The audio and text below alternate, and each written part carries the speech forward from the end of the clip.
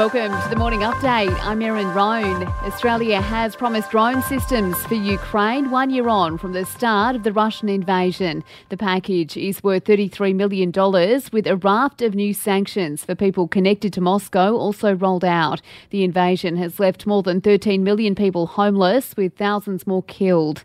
Australia for United Nations High Commissioner for Refugees, Chief Executive Lisa Upton, says they're so grateful for the outpouring of support so far. We have been so encouraged by the support that Australians have shown the people of Ukraine. At Australia for UNHCR, our appeal raised record amounts of money because of the generosity of everyday Australians. An official Yes campaign for an Indigenous voice to Parliament has been launched in South Australia. The Paul Ramsay Foundation has donated $5 million to the Yes Alliance, kicking off fundraising efforts.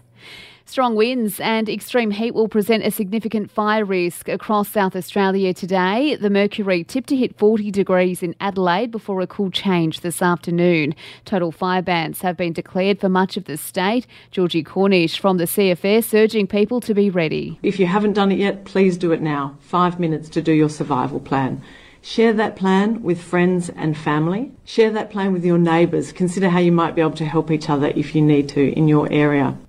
Rescuers in New Zealand say the number of people missing in the Hawke's Bay region is down to single figures. Cyclone Gabrielle smashed the North Island, killing 11 people. Coles and Woolies have offered to take responsibility for more than 12,000 tonnes of soft plastics from the failed Red Cycle program. There are 32 stockpiles across New South Wales, Victoria and South Australia that pose a threat to the environment and human health. It comes after the New South Wales Environment Protection Authority gave the supermarket giants until Monday to respond to clean-up notices. And a Virgin Pride flight jets out of Melbourne today, bound for Sydney and the Mardi Gras. Flight attendant Anthony Adams says there'll be plenty happening on board. Then, of course, there's going to be festivities, drag shows, entertainment on board.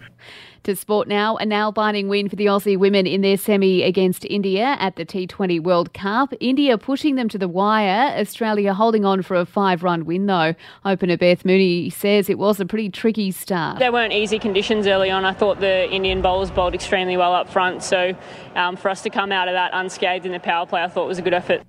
All-rounders Glenn Maxwell and Mitch Marsh are tipped to return from injury for the one-day series against India next month.